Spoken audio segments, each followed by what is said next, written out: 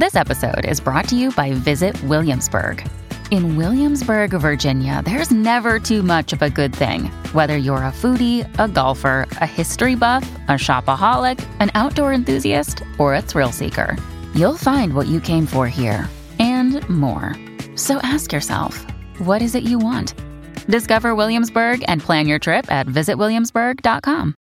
Hello, everybody. This is Marshall Poe. I'm the editor of the New Books Network. NBN listeners like to read books and buy them. So we thought we'd tell you that right now, our friends at Princeton University Press are having a remarkable site-wide sale. You can get 50% off books, including ebooks and audiobooks, with the code 50, F-I-F-T-Y, at checkout until May 31. You can save some real money on Princeton University Press books. I encourage you to go there and check it out. Welcome to the New Books Network. Welcome to New Books in Critical Theory. It's a podcast that's part of the New Books Network. On this episode, I'm talking to Daniel Smith about the fall and rise of the English upper class, houses, kinship, and capital since 1945. So welcome to the podcast. Oh yeah, welcome. This is a brilliant, fascinating, and incredibly timely book. I'm trying to think of a sort of polite way to say because Britain is melting down.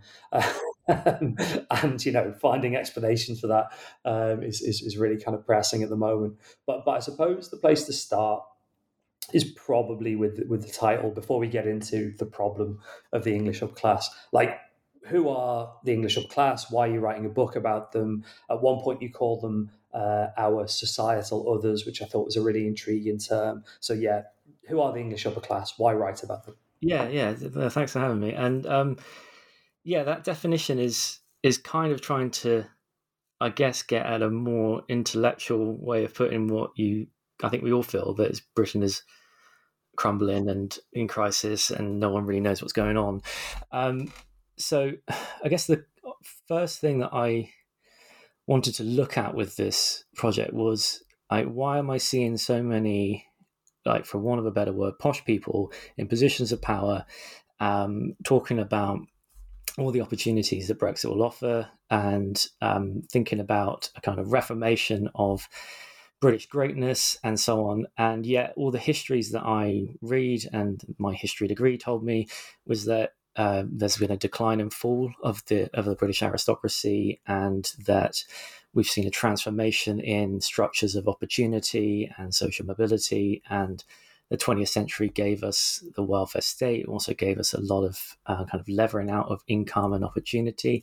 And yet now the world is highly unequal, and those same people that we thought were not relegated to the dustbins of history are back. So it was more trying to square the historical story of a decline and fall of an upper class with the kind of more contemporary feeling of it doesn't feel like they fell. So the societal others is a way of capturing the kind of investments that are being placed on people we could call upper class or might want to consider just in the typical English idiom posh. And it's trying to push the sociology of class in a slightly different direction, rather than thinking about classes like income and opportunity, rather than thinking of classes relations of domination, rather than thinking of classes a kind of series of things that you do or do not have, like capitals in that Bourdieuian sense, and offering instead a group of people who are seen to be custodians or invested with bringing the English back to where they always were. So they're sort of people who live in the here and now, who then connect us back to a there and then. They seem to have their origins in the past, and that they are in some way specially connected to the past, and can to re-energize Britain in that way. So it's just got a much more anthropological definition of class rather than sociological, because it's trying to look at the ways in which people are understood, not just in terms of status, but how they're perceived in the kind of wider sense of our collective identity. So yeah, that's the societal other bit that I think you've picked up on there, Dave. Yeah, I mean, you mentioned a couple of things that the book is kind of in the shadow of, and it is sort of kind of writing to kind of unpack. So you've got, the shadow of Brexit, which, and again, you get into this book in the book in quite a useful way, I think. On the one hand is, sort of perceived as this sort of, revolt of the working class individuals in the north, but actually, it's very seriously also an English upper class project. You've got, a set of, I'm trying to think what you call them in the book, but sort of like almost like memoirs about poshness, and often memoirs that are almost kind of like mea culpas about poshness as well. Sort of long apologies by various men about the posh's sort of impact on British and English society, and then this kind of really crucial thing about the past. And one of the things that's fascinating about the book actually is we're not talking about really post 1945 as much as we are, possibly 1,000 years of history or so. And kind of thinking about that lineage is something we're going to get into over the course of the book. The other kind of bit of ground clearing I think we might do is with the other part of the title, Houses, Kinship and Capital. And it'd be useful, I think, to get us kind of a flavour of what those three words mean. You've mentioned kind of capital already in that sort of Bourdieu cultural class analysis sense, but stuff like, I guess, kinship is, familiar to anthropologists, but maybe houses less so to sociology and a little bit less to anthropology. So yeah, what's going on with houses, kinship and capital? So if I continue with where the societal others thing left off. So there's this group of people who are perceived as bringing the English back to how they truly were, that they're invested with a lot of hope in terms of reproducing past greatness and so on. Well, how does that? There's a kind of simple sociological question, which is like, okay, how does that get reproduced? How do these people cohere as a group if that's like the way in which they're perceived? And this is where the houses thing comes in. The reason why there is a group of people who are invested with that kind of political and cultural, I think, belief system more than anything, rather than their actual status, is that there's an absence which those group of people are kind of marking, which is that there's no coherent collective identity that the English has, which is not in some way inflected with class distinctions or social inequalities of some kind. There's always a kind of like thing about collective identity which is never quite collective. So there's a kind of, this is what a lot of Marxist historians like Perry Anderson and others that I draw on a lot talk about, is like the absent centre of English society. There's no centre for societal unity. So this is where the houses come in. Is like, well, there's a series of places which are invested with doing the work of connecting past from present and creating unity where there isn't one. So the houses that I'm referring to are effectively another word for what used to be called the British establishment. So that would include the Conservative Party, it would include the church, it would include the peerage, it would include the regiment of the British Armed Forces, and the public school system, and the city, and so on. These are, and then also you're going to go into a more elaborate set, and you can say, well, there's these literal houses, which are the houses of the former great aristocracy, have opened them up to the national in the National Trust or English Heritage, and people can go visit them on the weekend. Or the kind of social scene of the English upper classes, like Henley or Royal Ascot, or my mum told me them at the weekend. She put them all in order for me because I got them out of order and I just forgot them. But there's that kind of cultural life of like upper class sociability. Those are the houses, because what they are is they are connecting the people who go there to some perceived idea of like pucker Englishness. And the reason why they're so important is, one, because they are trying to unify what is not very good at unifying, but also what they're able to do is maintain status exclusivity. They're a way of marking class distinction. So in terms of their significance, these houses are one, doing the sociological work of reproducing a notion of collective identity, and also doing the class work of saying only some people can and cannot claim this as a form of membership. So it's like social exclusivity meets economic exclusivity meets cultural belonging. So there you have it. Hopefully I've unlocked the key of the English class system with that answer. I mean, the practical way to illustrate houses kinship and capital comes in two ways, sort of near the start, in the middle of the book. On the one hand, you've got some, in some ways, quite hilarious, in other ways, quite depressing um, elements of the early chapters where you talk about, we really should think about kinship more. So, you've got this wonderful kind of example of, we might in popular discourse situate someone like David Cameron as sort of, upper middle class. But if you think about his lineage through the school of Eton, actually he's clearly, aristocratic, and that kind of lineage and that kinship matters. Kinship is also a way of, excluding people and drawing boundaries. And I guess to sort of formulate that into a question you might be able to actually answer, I suppose maybe actually let's use that example. Why is kinship important in the context of these institutions, these places, these settings like Eton? What's going on with, I suppose, your analysis of kinship, but also at the same time, how it really manifests in places that are crucial to the upper class. Yeah, definitely. So I think there's like two important things to say about. Let's take that David Cameron example about that, because so I don't give that as my example.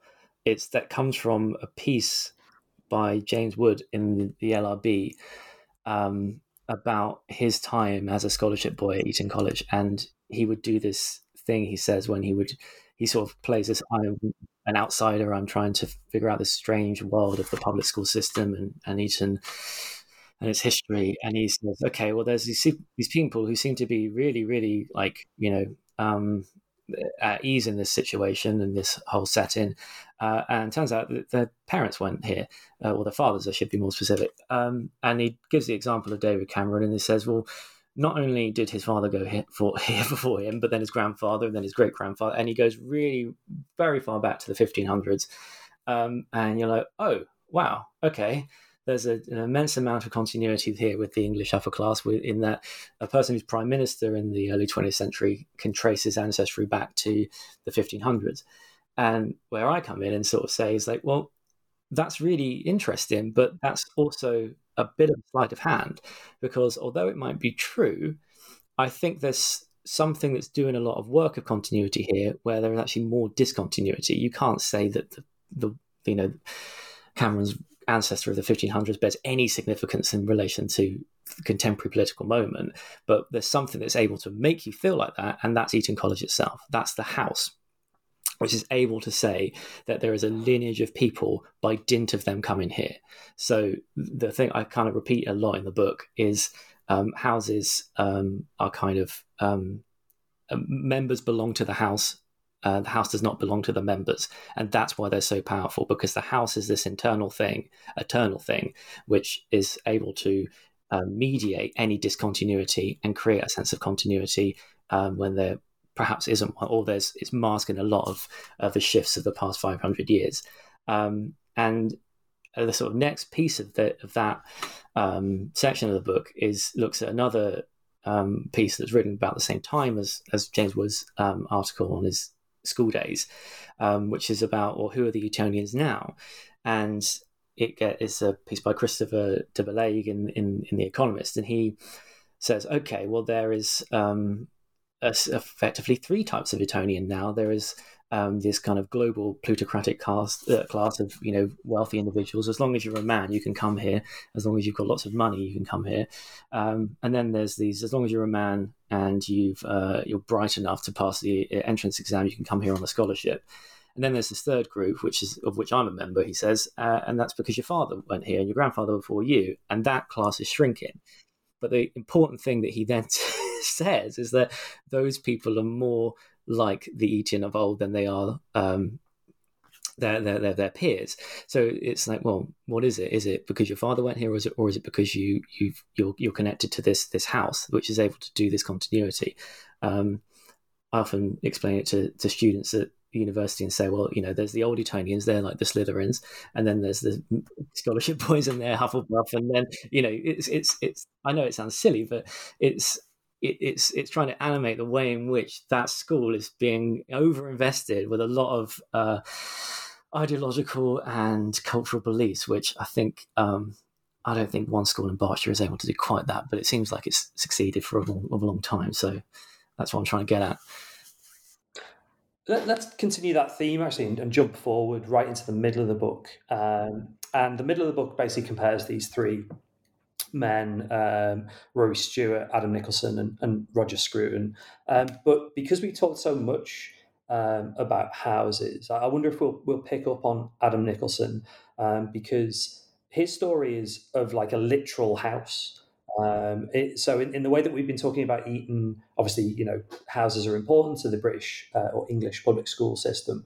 But there is, I suppose, something of a kind of metaphor going on when we're talking about houses in that sense. But Nicholson's story is, I mean, it's fascinating because there's a lot going on. There's kind of questions about technocratic control. There's, issues around kind of the environmental movement, heritage and preservation, what it is to be a son in an aristocratic context. But yeah, what does, I suppose, the sort of genuinely practical example of a house tell us about the English upper class? Yeah. So the Adam Nicholson is the grandson of Harold Nicholson and Vita Sackville West, and they are responsible for creation of a very elaborate and interesting rose garden in Kent at a place called Sissinghurst Castle.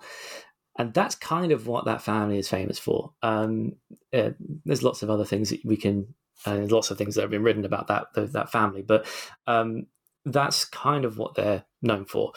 And if you put them in that context and you look at how they're spoken about in the 20th century, when that garden and that castle became a kind of national destination for a Sunday afternoon in the summertime, they are effectively just a kind of proto-national trust success story, and that could be one part of or a very simple part of how one understands Adam Nicholson. And then when Nicholson inherits the Sissinghurst Castle in the early 2000s, he comes up with an idea that instead of it just being an ornamental garden which will cater to a middle-class public who like gardening and gardeners' world, it could be something which connects back to his childhood memories. That when it was he first experienced it, it was a working farm, and it fed the people on the land with its produce, and it had connections with British agricultural history, which is eons old, and there's something that's incredibly sad about it just being an ornament now, and it just being a nice garden where you can get a cup of tea. So he tries to imagine Sissinghurst as a working organic farm. And, you might mention the environmental movement, so it has kind of that political resonance and that ecological resonance. But as you start to, in the chapter I try to unpack, there's a lot of things going on about his family history, which that idea of wouldn't it be nice to have an organic farm here again is masking or is being channeled through. What effectively I argue is that this desire for a small landed estate that has organic produce feeding its customers from its own land is really just a reimagining of a kind of manorial, hierarchical, almost feudal structure that goes back about 500 years. And he spends a lot of time in his life and work trying to find that continuity, trying to find seeds of that world in the present, or call it remnants of that in the present. I say, okay, well, the reason why you're doing that is because you've experienced something called sinking status, that as an aristocrat, the problem that you have isn't the problem that a working class person has, which is I want to try and move upwards in the social world. You have the problem of how do I stay at the top of the social world? Because the problem of an aristocrat is you only have one place to go, which is downwards. And there's kind of a solution of downward mobility, which is one, you could just go off somewhere else and try and use your status in a new setting, and try and found a new dynasty or a new opportunity based on how that status is perceived as to an outsider group. Or you could dig down into the earth, quite literally in his case, and try and raise the dead as part of this kind of political power. Like, wouldn't it be great if these people weren't forgotten? Wouldn't it be great if my ancestry could be in some way preserved and their world preserved in a very literal sense? So as much as it's, hey, yeah, great, organic farming, and don't we want to have that? There's also a sense of that it's an aristocrat's strategy to maintain their status. I don't think he'd like me saying that, but that's how I interpret it. I mean, the story there is, I guess, this kind of fear of loss, and that comes through in Stewart's memoir, Rory Stewart's memoir, and also in Roger Scruton's various views about England. And I guess these three men, I suppose their ideas, as well as struggles for, kind of dominance and, the impact of things like, Brexit as an elite project, there is also this question of almost fears and questions about loss. So what's going on with the story of loss that they're all telling? Nicholson has got this, again, quite sort of practical manifestation because there are decisions over the land, over the house, whereas particularly Roger Scruton has got much more, I guess, a kind of set of ideas about what might be lost around England. Yeah, definitely. Yeah. The thing that they all share is that they are conceiving of themselves as sons of fathers rather than as individuals or in some way individuals related to other people in the present. So they all think of themselves as continuing a paternal project or a project of their kinship, their ancestry. But the thing about the way in which kinship is doing that work is that it's actually an idiom for talking about belonging to England outright. So the kinship work is kind of doubled. On the one hand, it's about being a good son or an aristocratic son and following in one's father's footsteps. But then there's also a kind of sociological dimension to it, which is that you're the one who's meant to give us a sense of coherence for us as a society. So those two forms of loss are kind of playing into one another. Now, I'll take the Rory Stewart one first, and I'll hopefully be able to explain the Roger Scruton one as well. So Rory Stewart writes a book. So Rory Stewart has a fascinating life in the sense that if you put into like a chat GPT machine, give me a posh British person, it will probably give you Rory Stewart. I don't think it will give you Boris Johnson. I think it will give you Rory Stewart because he goes to this dragon school, very posh prep school in Oxford, Eton College, Oxford, the Black Watch Regiment in the Army Foreign Office, goes to the Middle East and is a spy, but not really. Is a governor of Iraqi province during a war. And this is all before the age of 30. Then comes back and becomes an MP, then becomes a government minister, and now is a podcast extraordinaire. He's got a very interesting life in that respect. But one of the crucial ways in which he tells that story of his own life is being, I'm the son of my father. And his father before him had the exact same, education and history, and was, ran MI5 and was a colonial officer for many, many, many years. And he is trying to question in this book how far being the son of his father is in some way the continuity of Britain as his father knew it to how he's experienced it. And the book is effectively a long, protracted realization of him going, my father's died, and so has the Britain that he belonged to. And I have to try and separate my mourning for my father with the things that he stood for in terms of British history and identity. So he has to try and untangle the kind of imperial past from his own paternal history. And in terms of like a success story, if there is a one which is much more optimistic, I think Rory Stewart's probably the best example of someone who realized that the way in which you can tell your story through the history of elite institutions like Foreign Office, Eton, the Colonial Office, and so on, is a way of going, I don't think this is actually going to work. It's not going to be practical for the future. I don't think that's as success stories go, that's like about as best as you get. With Roger Scruton, on the other hand, I think we're in a much more scary political situation because if I can be blunt, I think it's much more fascist and the most far right of all of the political philosophies I try and cover in the book, because Roger Scruton is a person who grew up in effectively a lower middle, I would say maybe working class household.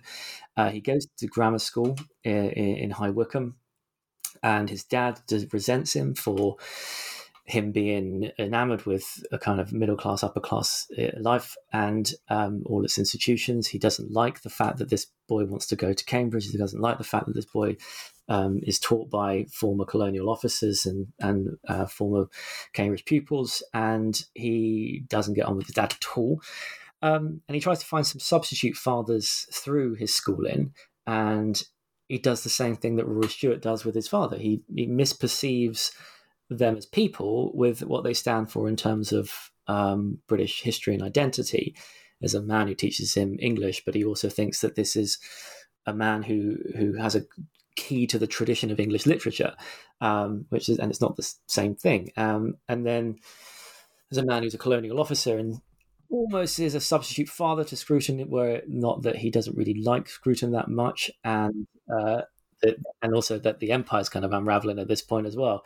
So what Scruton finds is that he's kind of rejected by both fathers and substitute fathers, and then he also sees these institutions, the public school system, the church, the clergy, all of the high institutions of rule in England.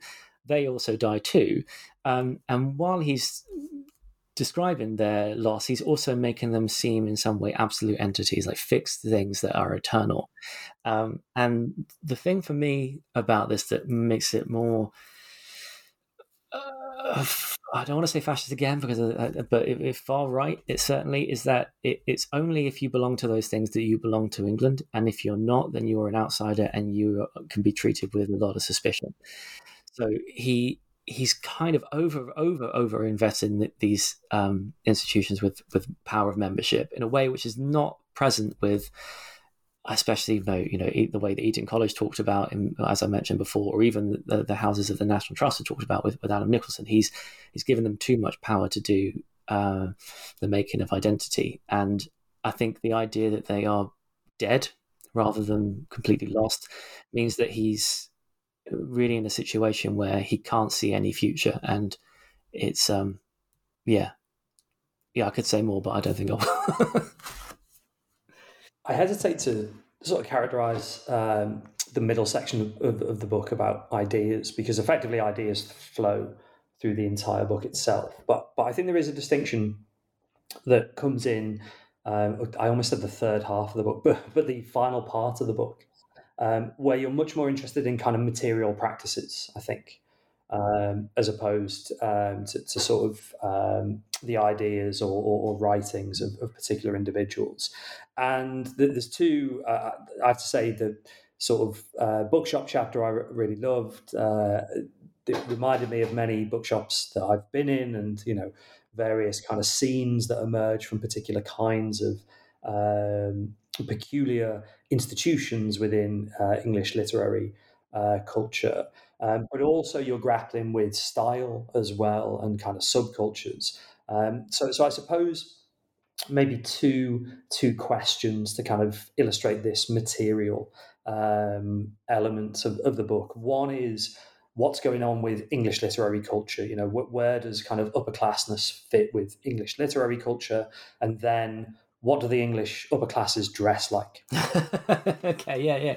I think you're right to characterize if the book is in two parts, it's kind of, there's like a series of ideas, which is much more, I suppose, like a kind of psychoanalytic reading of like the underlying desires of these memoirs by like Stuart, Nicholson and Scruton. And then the second one is about looking at how, I think I would probably try and characterize it by like how those ideas are channeled in material practices, or you can locate them in material practices. So the chapter on the bookshop is it's quite simple ethnography. I spent 2 weeks going to a bookshop day after day, and interviewing the people who sell the books and the people who go there a lot, and became.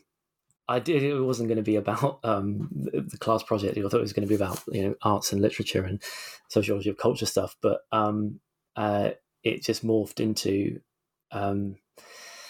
sort of trying to look at the heritage or the last kind of disintegration of a tradition that is quite important to British cultural studies, which is the art and society tradition.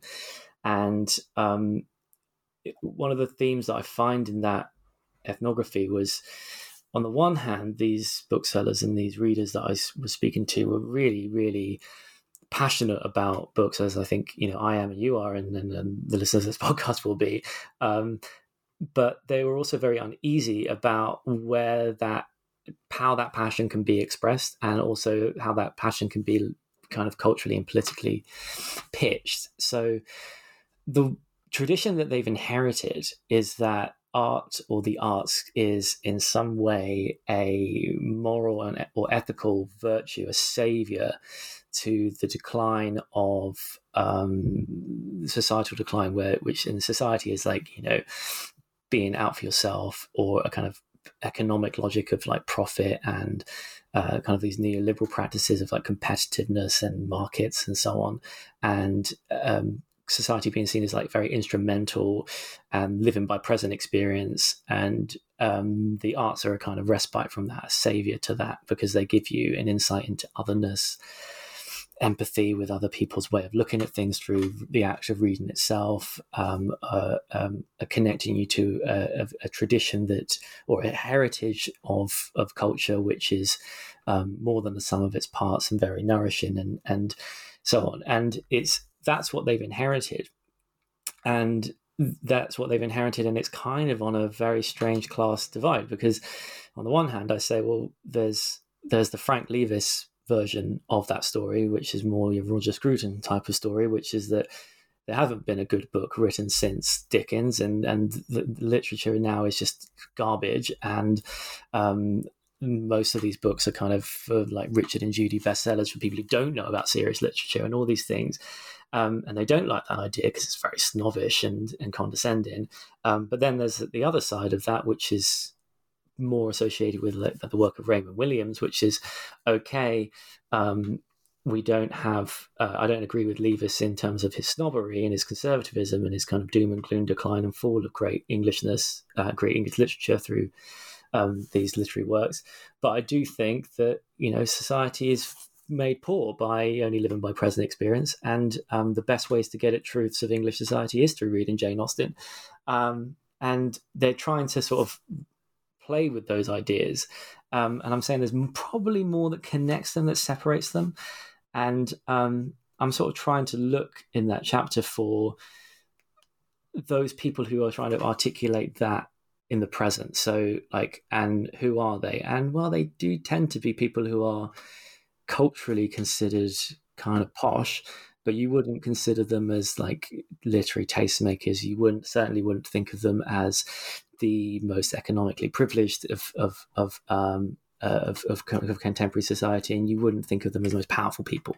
So what is their upper class identity doing? Well, it's doing that thing that I mentioned before, which is that they are societal others. They are seen as custodians of a way of life which is connecting us to something before us. And the lesson of this chapter, if there is a lesson, is that this isn't snobbery and conservatism and a kind of doom and gloom idea about what culture is. And in fact, it's more trying to say, why do they need to invest English culture with this power? Why do they need to be really, really obsessed with the idea that these truths of English society can only be found in literature?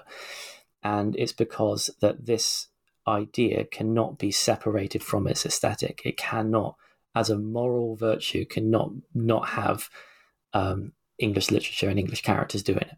it has to be in some way channeled through that aesthetic, and that's a hard argument to make, and hopefully I pull it off. But that's the claim.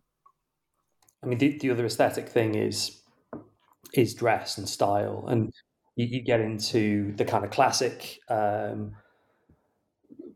tribe almost of the Sloanes, which might be familiar to some listeners as both a kind of culture studies construction, an actual material culture, and a kind of a style all of itself. And then I suppose the kind of similarities and differences with what you call the branded gentry. And I was really struck in that chapter where your analysis, which is quite rare for an academic analysis, basically goes out into the wild, and you have various kind of marketing agencies being like, who are these people? How can we market to them? Asking you these kind of practical questions. So yeah, tell me about Sloane's and the branded gentry and where they fit into this fall and rise story. Yeah, definitely. So I guess one of the things that the book tries to pick up is a kind of idea that you get from about 1980 onwards, which is that English culture is being diluted by two things: either Americanization or globalization, and also multiculturalism. So there's an idea that cultures can mix and cultures can borrow from one another, and you can create these kind of identities which are got lots of different crisscrossing cultural lines, and they can be compatible or in some way live with the difference. And there is a branch of a kind of English conservative imagination which says, no, if you get rid of tradition, you're getting rid of Englishness itself, and the past is being lost because tradition is the carrier of continuity with who we really are. And one of the things that I try and pick out as one example of this is the invention of the Sloane Ranger. And so the Sloane Ranger is a book, a kind of path, kind of tongue-in-cheek observation of upper class cultural life in the 80s, written by two society journalists, one of whom is probably more famous than the other, called Peter York, who is both a journalist and also a kind of marketing consultant, brand consultant, who does lots of work on his sort of thing is just I really know culture, and I really know its ins and outs. And he's a very great, astute observer, and he gets this class really, gets the Sloane Ranger really, really well. So he observes all these things about the upper classes of his contemporaries and writes a book called The Sloane Ranger Handbook, which tries to tell you all the things that an upper class person would do. And he calls it the Sloane Ranger.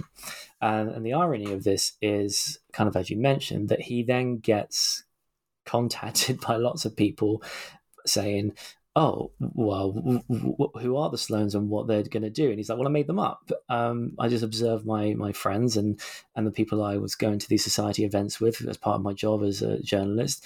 But now I'm being asked by people like, is this a good school to send my child if I want to be a Sloane? And he's like, oh, yeah, right. So it's a kind of strange kind of unintended consequences of of action, because he invents this group and then the group then defines itself, and fast forward about 20, 30 years, I'm doing a PhD and I'm looking at this group of people who are interested in the clothing of this brand called Jack Wills, which is kind of based on an upper class Edwardian type, Brideshead Revisited sort of thing, but in the 21st century. And looking at the lives of people who are at university with, and all the fun things they do, from going on ski trips to polo games to going to the British seaside in these expensive boats and so on. And I call them the branded gentry because they are identifying with a kind of form of English lifestyle which is associated with more with the landed upper classes, but they're not appropriating land; they're appropriating brands as the symbols of that lifestyle, of that identity. And then, like Peter York, I have people phoning me up and going, well, who are they and how do we sell them cake? And it was trying to like investigate where and how that aesthetic was trying to respond to kind of social anxieties, political anxieties about who we are as a nation, that I started to think, okay, well, this is another thing that we don't have. We don't have a collective identity that isn't inflected with class. We don't have an idea of ourselves as cohesive other than through the idioms of class. So there's a reason why Peter York and the Sewing Ranger was so successful, because it was offering you a vision of a total, like, this is English life, this is properly how you do it, and this is a brand, and this is a proper how you become a posh university kid and do it well.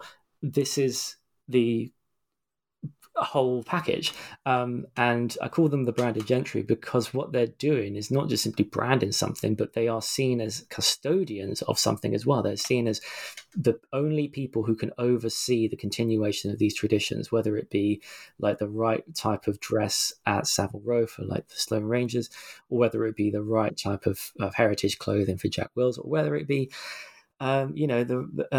it's like there's so many different things that you could pick up on in I guess consumer culture, really, that connects you to English traditions. And if you look at who's kind of the people who are doing it, they're people who are quite posh. So yeah, there's kind of that continuity. It's a way of like status behavior is doing that work of societal otherness, connecting you to a past.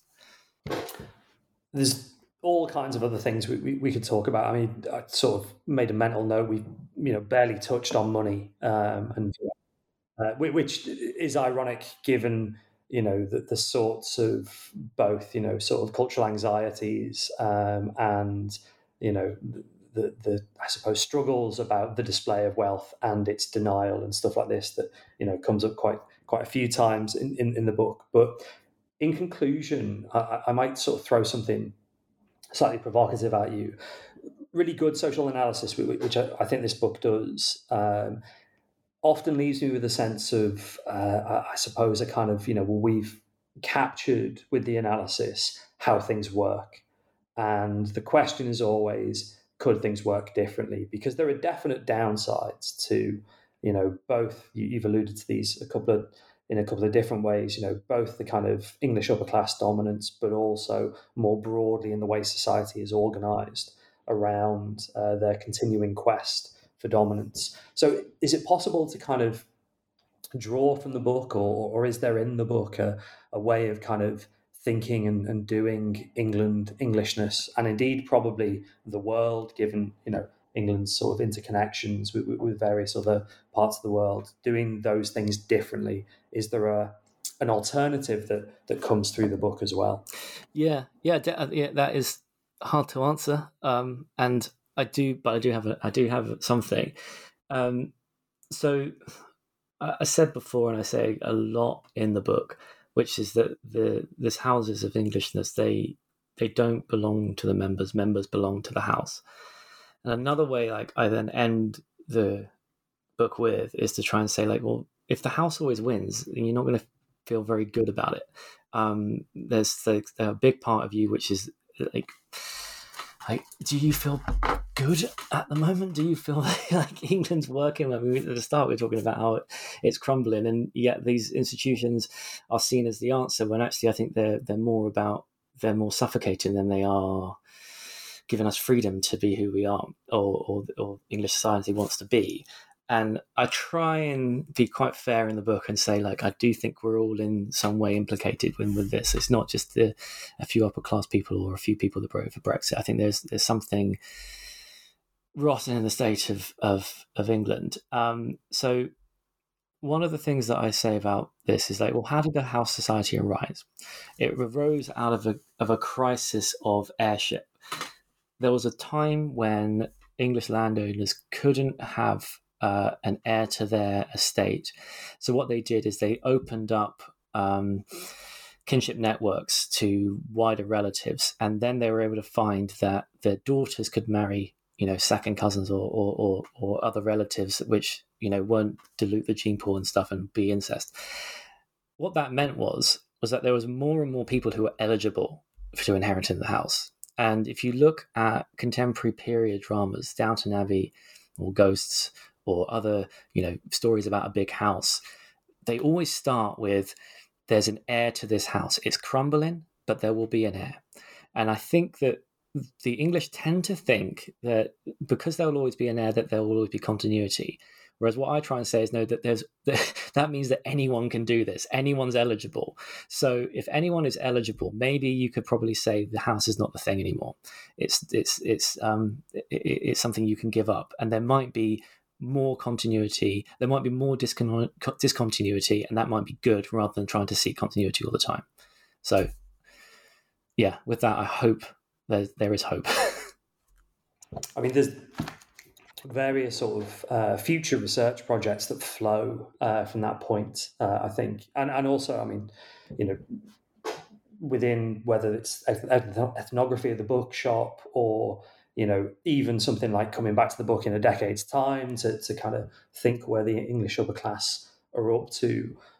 Or actually, sort of wondering whether you've settled your accounts with the English upper class and are going to do something different. What's next in terms of your work, your sort of projects and your writing?